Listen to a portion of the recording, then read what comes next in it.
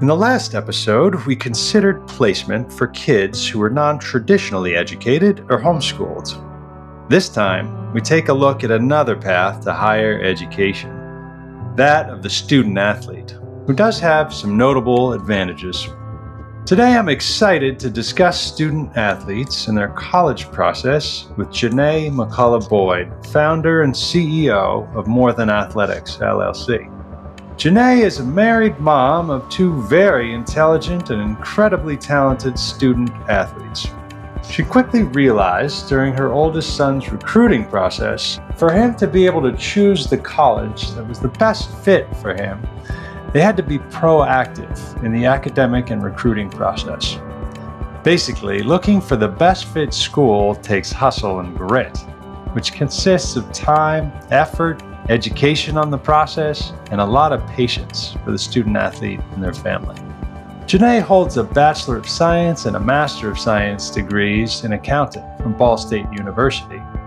Janae worked in the corporate world for over 20 years and has equally volunteered her time to organizations that support the growth of young people and underserved populations. Janae believes education comes in various forms: technical, college, and/or real-world experiences. She realized at an early age that to have a better life, education was the one vehicle that would expand her life experience. Janae, welcome to the show. Hi, thank you. So I was hoping you could share just a little bit about kind of what got you into college consulting and, just your background in general. So I started this journey about a year and a half ago, and it started with going through the process of college applications and recruiting with my oldest son, who just now completed his first year of college. And I quickly realized that college athletics, college in general, is a business. And so, because of my background of being an accountant for the last 20 plus years, that is something that I was like, you know what, I'm just going to lay out a strategy. I went through asking him questions of what he really wanted in a college, what he wanted in the academic environment and the athletic environment. And we just started pulling up our bootstraps and going forward. So then after that process, because I've always been a huge proponent of the underserved population, education, I've served on boards here in the community. My husband was like, you know what? You should probably consider doing something like what you did for Jonathan. And I thought he was crazy.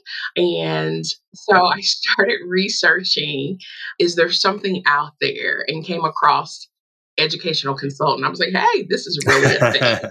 And so ended up going back to school, took a lot of training courses, prayed about it.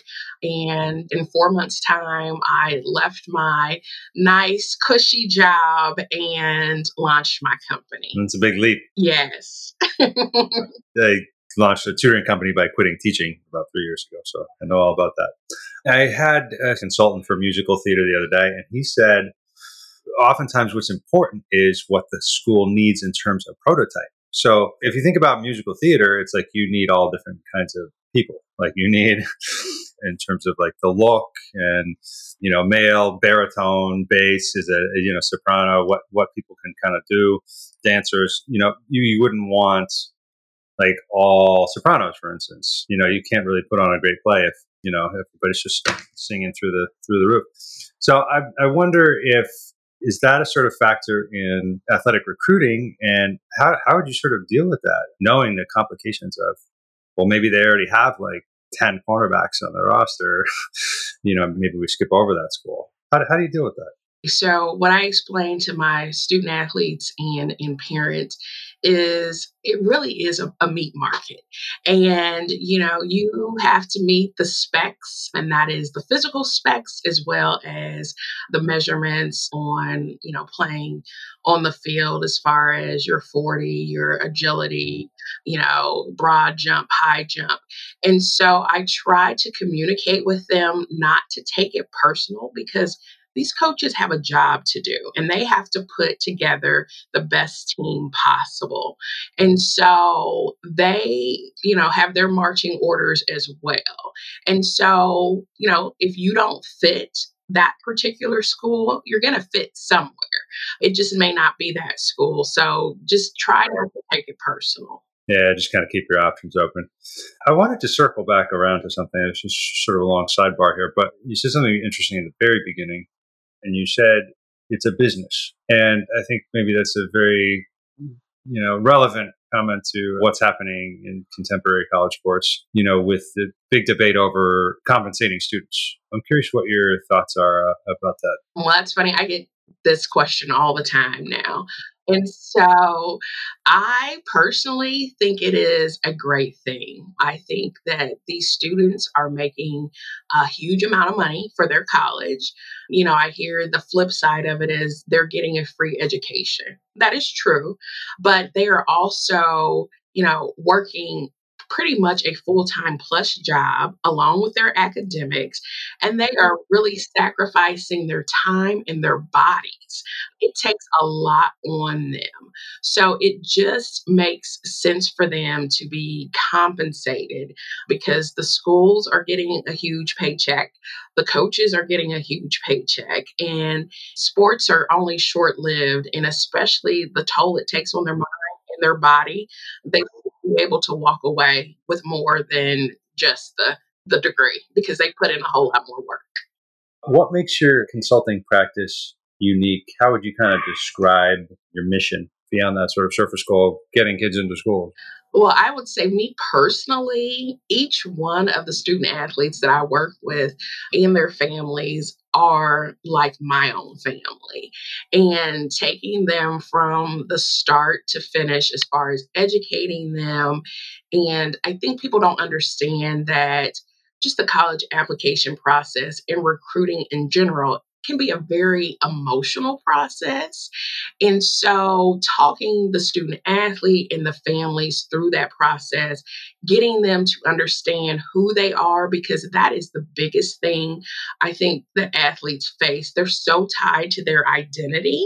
And so that's why, my company is called More Than Athletics, because I really want them to focus on things outside of their sport so they can, once that day is closed, once the last game day, that they really walk away and know who they are. Totally. I mean, all it takes is one bad play, right? One awkward fall, and it's over. Hard to make a career off of these things, too, isn't it? Absolutely, absolutely. I mean, it's just a small percentage who, one, go on to play collegiate sports and then go on to play professionally. And, I think a lot of times we celebrate those who go pro and just forget about the masses.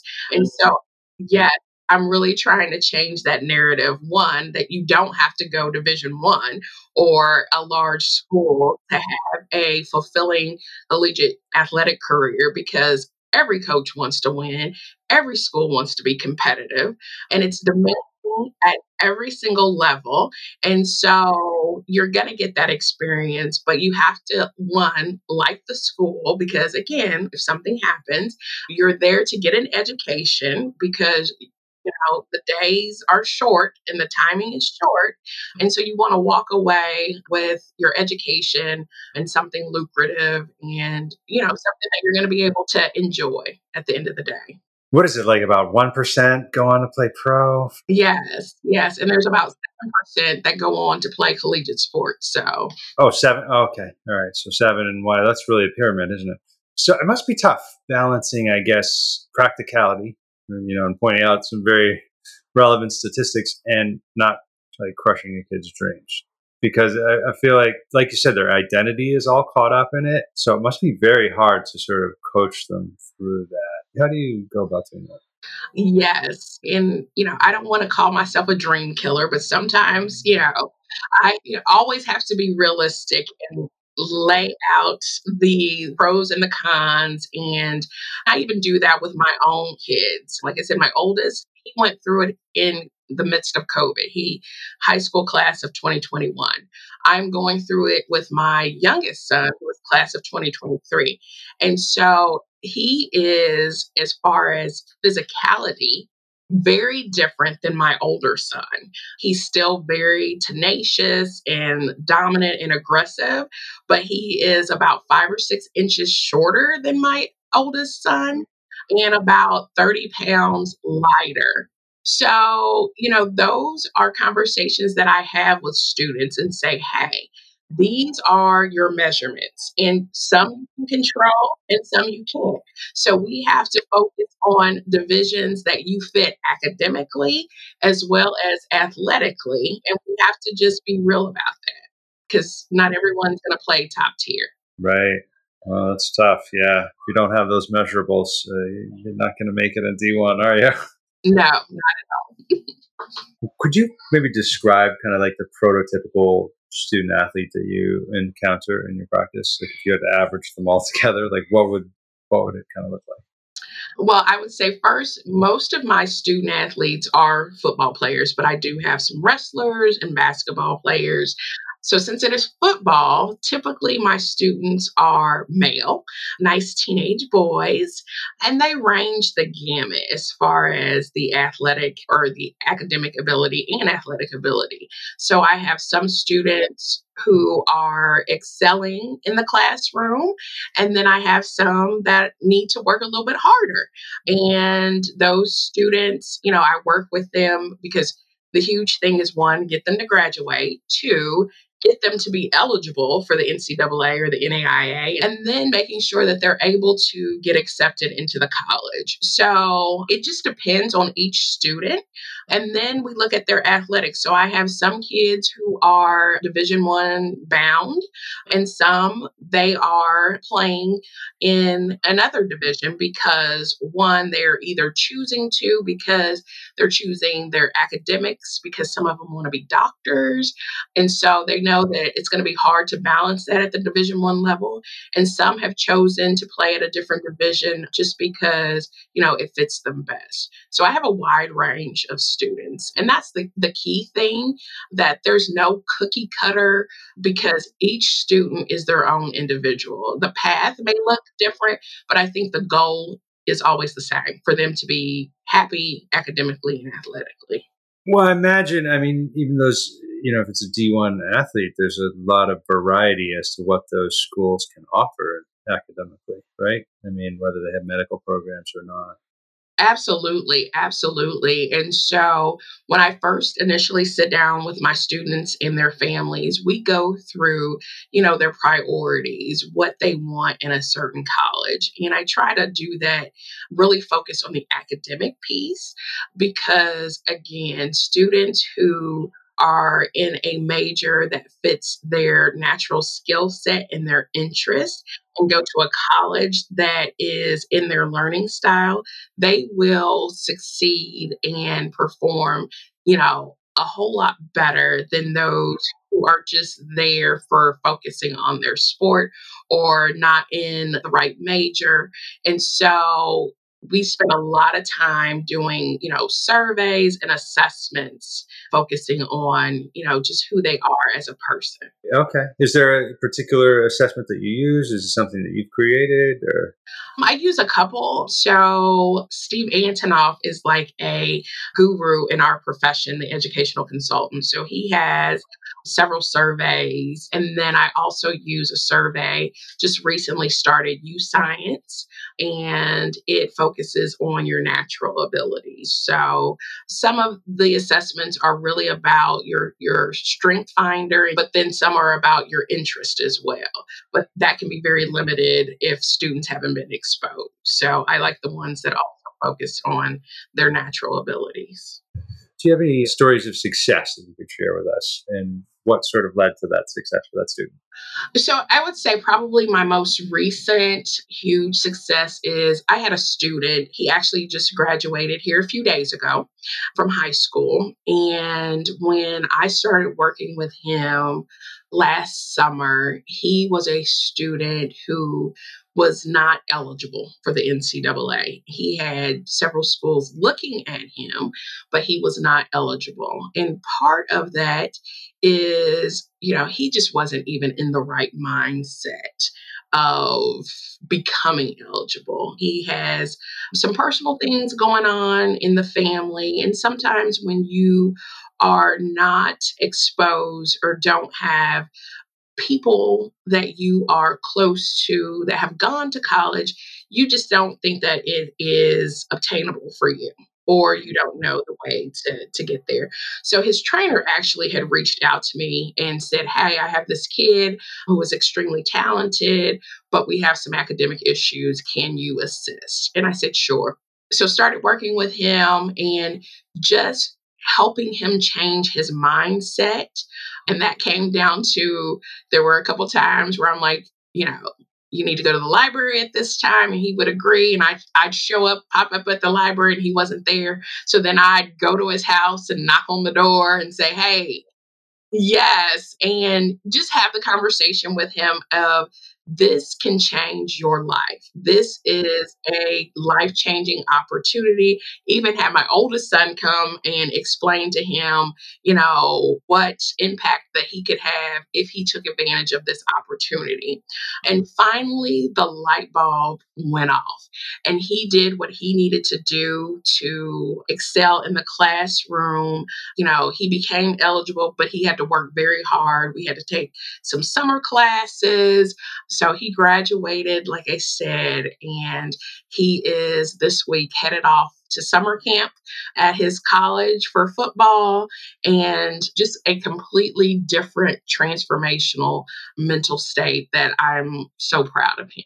Wow, that's tremendous. And did he get a scholarship there, some sort of scholarship? Absolutely. Absolutely. So, and that was the huge thing that he was going to miss out on if he just didn't get his act together. So, Now you said he wasn't eligible. Did you mean because he didn't have the right credits, or wasn't on target to graduate, or why wasn't he eligible? well, he didn't have the right credits for the NCAA to be eligible, because they focus on 16 core classes. And then you have to have 10 of those classes done before your senior year. So that was another thing. I mean, we were literally like 6 weeks away from the start of his senior year. And so we were able to find an online resource that is NCAA eligible. They take their credits. And he did. He worked his tail off last summer, and he got it done. One thing that stuck out to me in the first segment of my discussion with Janae is her notion that essentially teens should embrace the sort of meat market element of college recruiting for sports. That was a bit unexpected for me.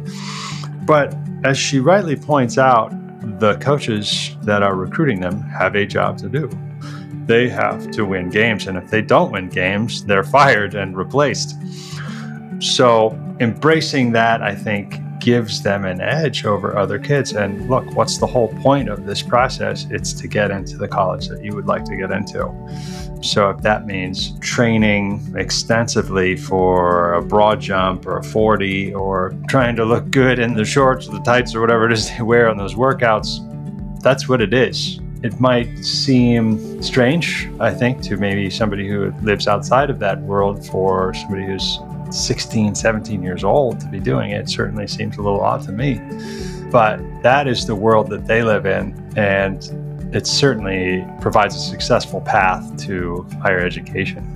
Another thing that stuck out to me was this notion that you have to sort of walk the line between the value of your sport and the pleasure you get out of it and its long-term value to your life. If you're being recruited for Division I volleyball, very unlikely that you're going to end up going pro in volleyball, right? I mean, as much as you enjoy that, as fulfilling as that might be, and as valuable as that might be in getting into college, that's probably not going to be your career in all likelihood. I think she said something like 1% of college athletes actually end up going on to professional sports. So that's a difficult dynamic, because a lot of their identity, I think, is wrapped up in that athletic self. So being able to at least begin that conversation about the value of other things, of academics. I think starting early is good. And I think it is a bit of a process and it takes time. But sowing those seeds is critical for those kids. The other thing that stuck out to me is the very personal relationship that she held with her clients. I mean, she mentioned one of her students where it was essentially her role to knock on his door and get him to go to the library to study. And I think, kids need that, and they don't necessarily have that sort of mentor figure, somebody who is going to just kind of, elbow them in the ribs and let them know that they've got to go and take care of business, because I think that's really all it takes in many cases to inspire and to motivate a kid. And that doesn't necessarily come from the parents. It can't in some cases, because the parent-child relationship, as we've said often on this podcast, is loaded with a lot of history necessarily. So finding that person, I think, is so absolutely critical and leads to success in many, many cases.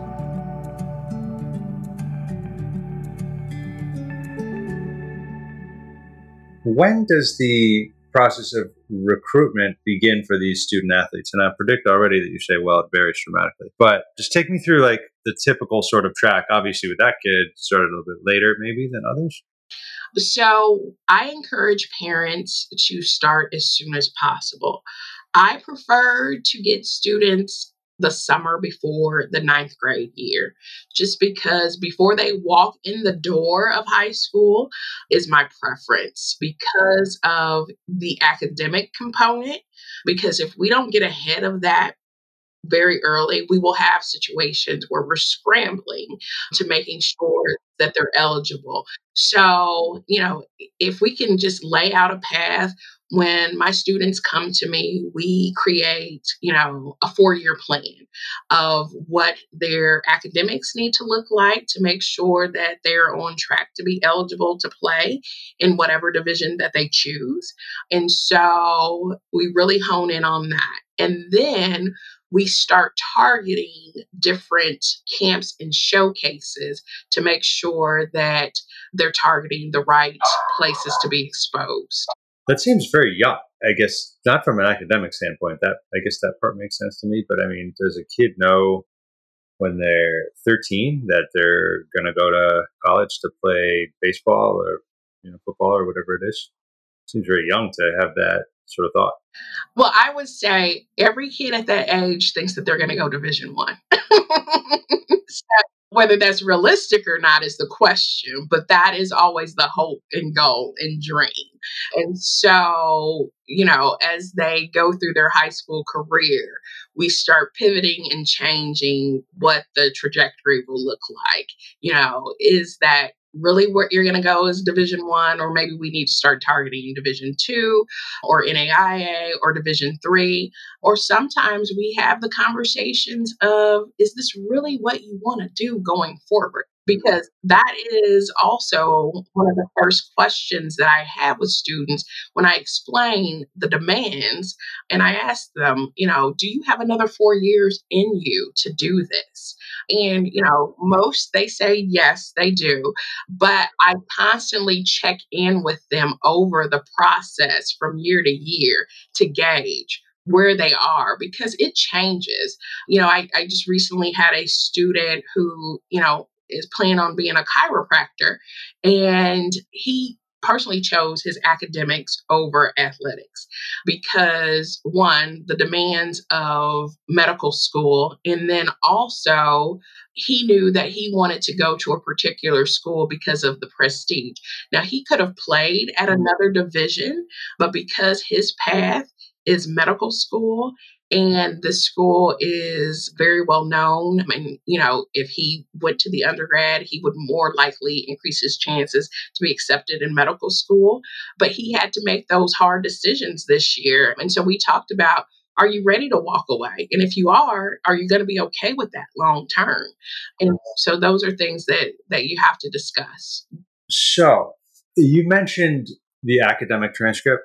I think for younger students, as a way of sort of bettering their situation. Is there anything else, any other advice you would sort of give to parents or students that are sort of younger, maybe even like middle school or getting ready to go into high school? Like, what can they do to sort of better their situation? Like I said, the academics, but just exposing them to different colleges, taking them on college tours, getting them job shadowing opportunities. That is one thing that I focused on with my students because, students may think that they want to do one thing. And if they're exposed to it early on, they can say, oh, you know what? I really like that or I don't. So try to focus on things outside of the sport or balance the two is huge. I think a lot of times parents want to pay for training and, they travel all around the country to take their kids to these sporting events and they forget about the balance. But also, just making sure that your kid is emotionally, ready for what's, to come. That is key as well. So they need that balance to be able to survive whenever they get to that college that they're going to, right? Absolutely. I mean, we're seeing so many student athletes, here recently. I just wrote a blog last week because May was Mental Health Awareness Month. And we're seeing so many students and then student athletes take their own lives because of the pressures. Everyone's dealing with the ramifications of COVID. And then you put on top of that the demands of being a collegiate athlete. And so we really need to focus more on, the students' well-roundedness in their mental health. And again, trying to explain that this is a part of you, this sport is a part of you, it is not you. That is the huge key. And I think a lot of times people, students, and parents get wrapped up in that. How does the seasonality of the sport play a role in the timing of the commitments? Because it's a very different timing with fall sport versus winter versus spring, and just how that lines up with deadlines for applications. Well, that is why it's critical to start early, and that's regardless of any sport. And so, like I talked about before they walk in the door of their freshman year. But sophomore year, junior year is critical because by the time they get to their senior year, although, there is some recruiting going on in that fall for football players, it is harder for those in those spring sports. And then it also ranges by division. So a lot of times, Division 1 schools have pretty much chosen their class or recruited by your junior year. So if you have not had any contact in your sport by a Division 1 college your junior year, then more than likely that window of opportunity is closed. Division 2, 3, and NAIA, their timing is a little bit later. And so if you are in your senior year, that is where your greatest opportunity is. But exposure, early is key in trying to get in front of those schools your sophomore and junior year if Division 1 is your plan. Now, I imagine the coaches, you mentioned getting exposure. I imagine the coaches play a big role in that process of getting colleges to show up those games and you know what I mean? The recruiting process? Yes and no. I will say some high school coaches are better than others. Some school systems are better than others. But parents also have to realize that the coaches' jobs are to win games at the high school level. And a lot of times, coaches are on a very limited time. A lot of them are teachers in the school, and they're just trying to do their best to balance it all too. And then when they have a plethora of kids, it is hard to manage everyone's expectations and everyone's goals and plans. And so that's where an educational consultant comes into play because, high school coaches only have a certain amount of time, just like your high school counselor is usually 400 or 500 students to one counselor. If you look at a football team, you're looking at 100 plus kids at different stages, ninth through 12th grade. So I was one of those parents who had the misconception that the high school coach was going to do all of this work to get my son exposed. And it's just not realistic. It is a partnership amongst the family, the student, the high school coach, your trainer that you may have, and then, your consultant if you are going down that route as well, your educational consultant. So what are you able to do? Are you able to contact like college coaches and get them, like invite them to games, or what role do you play in that? So my role is to coach the student athlete. And so I coach them on how to represent themselves at camps and showcases. I help them with their athletic profile. I help them with targeting which coaches to contact. I have a system that I use where it pulls all of the contact information for college coaches, and the student is able to email right directly. That can be tricky, right? Because sometimes they're hard to reach, right? Yes, yes. Making sure that their Twitter is presentable and that they have the correct information. And then, just role playing, because it's overwhelming for, a 15, 16, 17-year-old kid to approach a coach at a showcase or camp and, have a conversation and really showcase and sell their talents and abilities. So I go through all of that with my student athletes. Now, do you find that these coaches respond to these, inquiries when the student reaches out to them directly? What is the response rate on those, would you say? I can't give you a percentage, but again, I'm a math person as far as I truly believe the more you do it, the better chance you got. And so some coaches are better than others, some divisions are better than others. And so a telltale sign is if that coach has their direct messages open on Twitter, then more than likely when you send them a message, they're going to respond. Some coaches that are not very responsive have their direct messages turned off on Twitter. So it's like you have to hit them up, you know, every communication style, direct message on Twitter, email, pick up the phone and call them. Some schools have where you can do tours and you can ask for, with your academic visit, if you're, wanting to go into psychology, you can ask to speak to a professor. Well, some will say, do you want to speak to a coach? So it is just a wide range of things that you can do. And my recommendation is try all of them. Right, totally. And I think you sort of answered this already. I mean, as far as if an athlete doesn't have a perfect relationship with their high school coach, I mean, I would predict you'd say, well, take it on your own shoulders and don't wait for the coach to do it for you. I would say that, but I will say that your high school coach is very critical because the college coach is going to contact your high school coach if he is very serious about recruiting you. So you definitely need to keep a good relationship with your high school coach because they're going to be able to speak on your behalf, and that's going to hold a lot of weight with that college coach, whatever the high school coach says. So it can be very tricky. And so you still need your high school coach in the realm of it. But also, I would say if you have the opportunity to have a trainer in your sport as well, get recommendations for them. Have them advocate for you just as your high school coach would. So have them contact. Or if you're sending out an athletic profile, have them write up a recommendation and include that in their contact information.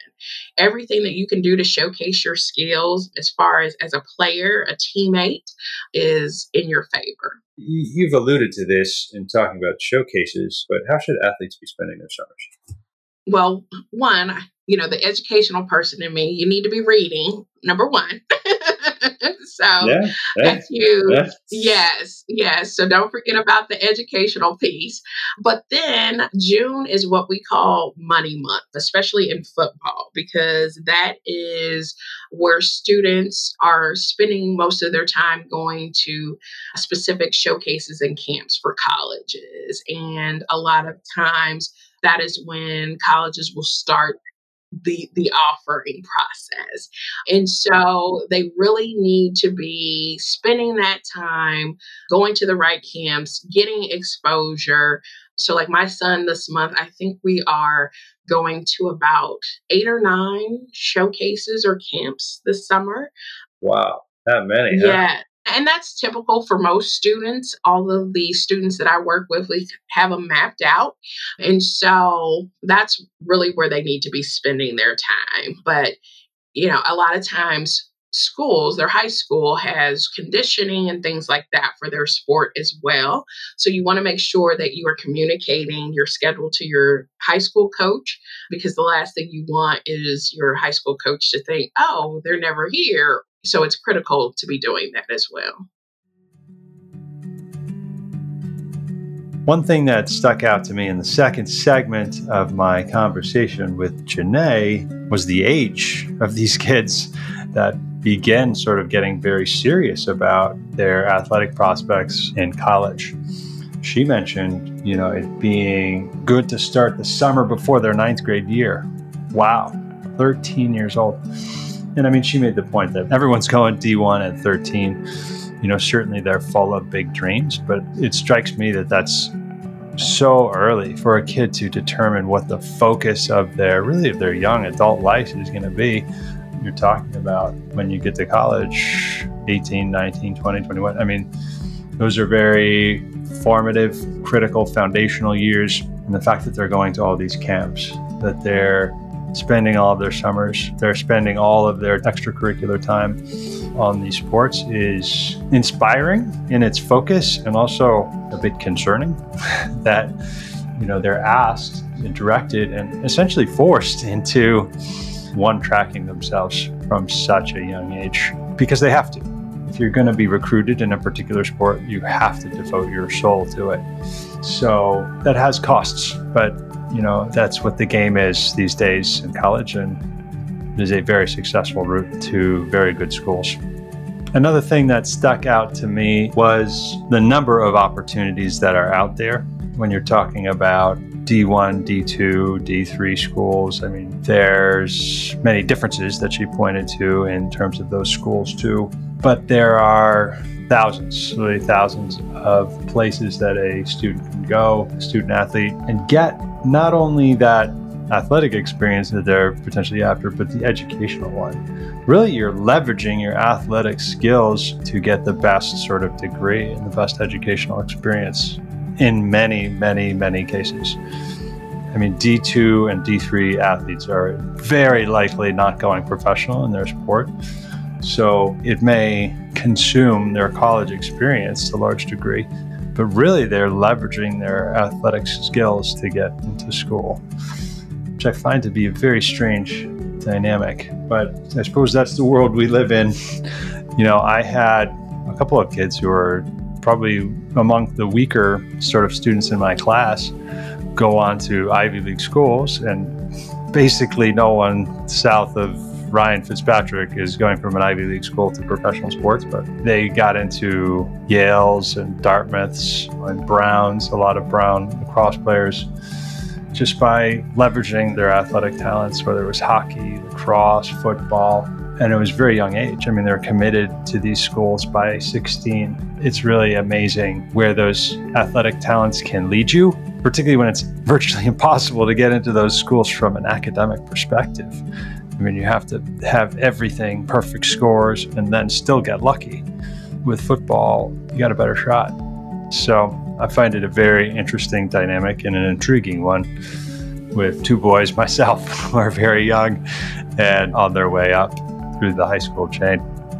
Another thing that stuck out to me was the dynamic that happens with high school coaches.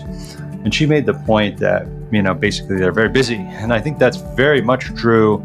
I taught in all private schools. Those coaches are teaching, or they have roles in the admissions office that are full-time. So their plates are absolutely full. And if you think about the sheer quantity of students that they're also coaching, particularly in the case of like a football, I think it's smart to expect not as much attention as would be ideal in recruiting with college coaches. So I think it's smart to kind of take that on at an early stage as much as possible, from the parental perspective. And the other thing about that too is how to do that, which tends to be a mystery, I think, to parents who haven't gone through this before.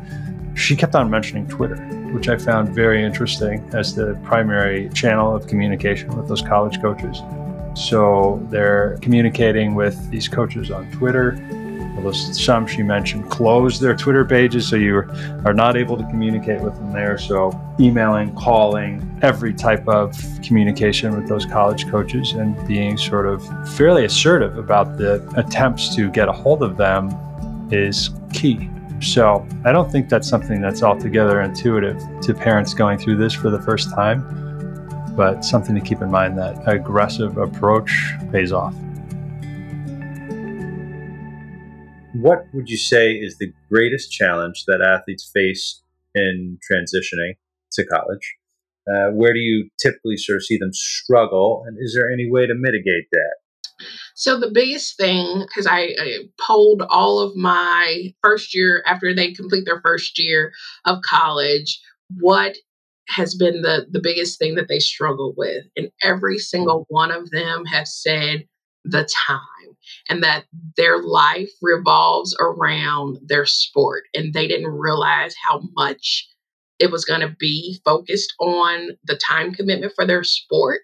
And so that was like the number one thing. And then trying to balance the schoolwork, the social, and fitting that in. And so I think the biggest thing that student athletes and parents can do to prepare their student athlete in the transition is, one, exploring time management, what works best for that student. And then also making sure that once you get to college, you're taking advantage of the resources. Most great programs have their freshmen doing study tables. And so they're checking on their grades and making sure that they're performing to the best of their ability in the classroom.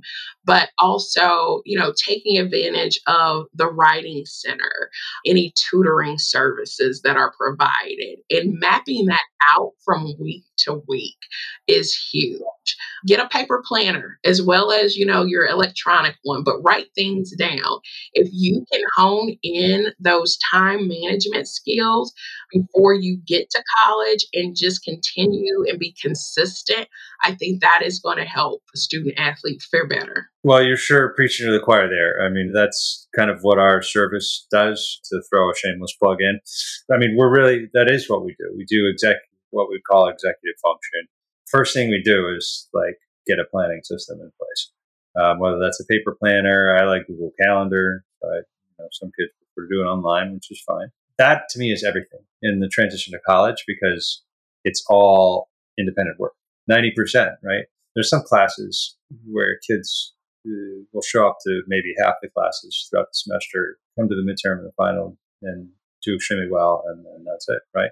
They do well in the class because they're able to manage their time outside of the classroom, because they're able to get the reading done, not in 12 hours before the test. So, yeah, that's where we see a lot of kids struggle as well. And we get a lot of calls in October, November from panicked students and parents when the kid has sort of belly flopped at that point, realizing, oh, wait, I should have used September to actually read some of this stuff, and now I'm toast. So, yeah, absolutely. Time management. I'm glad you brought that up, because I think that's the most critical piece to success in college professionally. How has the pandemic impacted that sort of transition to college for student athletes in particular? Well, I think a lot of it has to do with they've been, sort of locked up for the last couple years. And now that things are opening, and I think it's been hard for adults, the personal one-on-one contact in person. And so, just those social skills have been dormant. And now it's time for them to dust it off in a new environment. And so that can create a lot of, panic and anxiety. Some students, will transition easier than others because of their personality type, but others, it's been a hard transition. I mean, it's hard to go off in a new environment. You're living with someone you don't know. And so, it's been harder for students, especially, if you're in a team sport environment, maybe not so much, but some of the other sports where you're very individual or smaller teams, it could be a hard transition, but that's where it's critical. Also, when I stress about the student services that are available on college campuses, make sure that you look into mental health services, counseling services that are available to you, because, you want to make sure that you get ahead of that before it gets out of control. And sometimes it'll take a conversation just to get you on track. And sometimes, people need it consistently weekly, and that's okay. But just making sure that you keep in check with your mental health is key. Here are a few final thoughts that I had following my discussion with Janae. First of all, I think it's a lot of work and commitment to go through this athletic recruiting process. You're talking about doing that from a very young age. You're talking about really focusing on one sport, and there's really not a whole lot of room for other extracurriculars if you want to do it effectively. I mean, I'm sure there are some tri-varsity athletes who are recruited for football and playing like basketball in the winter out of their sheer athletic sort of prowess, but those are the great exception, I would say, to the rule.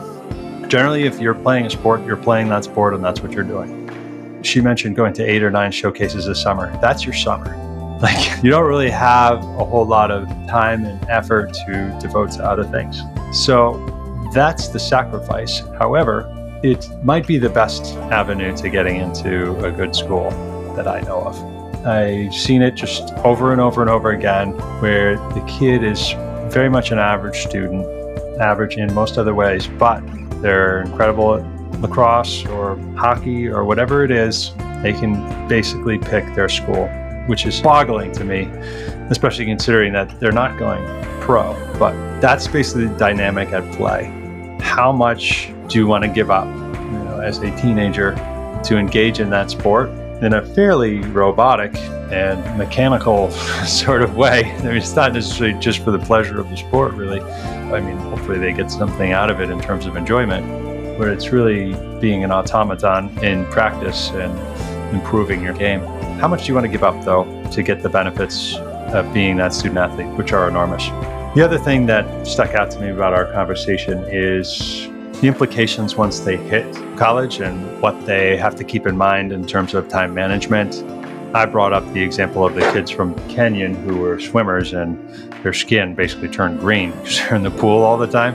I mean, they're waking up at 5, 6 o'clock in the morning and training year round, and all their weekends are devoted to it. It's comprehensive and different than high school, where your schedule is sort of baked for you. So it does require, I think, a set of skills that are unfamiliar in many cases in terms of time management, executive function, all of those things. Yes, the team and the school administration typically has those systems in place for those kids, but I would anticipate some transitionary difficulties, I'd say, for most student athletes. Another final thought after our conversation is the impact of the pandemic on the mental health, particularly of student athletes who tend to be more physical in their orientation, need to sort of get out and move around, and have been a bit sort of cooped up. I have to imagine that the end of the pandemic has been welcome change for them in a number of ways, but even more so than somebody who is potentially a bit more sedentary. Obviously, it's impacted the recruiting cycles in ways that have been beyond challenging, and with eligibility sort of being extended a year or two, that's brought a lot of challenges. But I think you got to feel good and have a deep sigh of relief at this point, with the pandemic essentially being over. Yes, COVID's still going around in its diminished form, but I think the time to get back out on the playing field and the time to benefit from these pursuits is back. Very much good news for student athletes.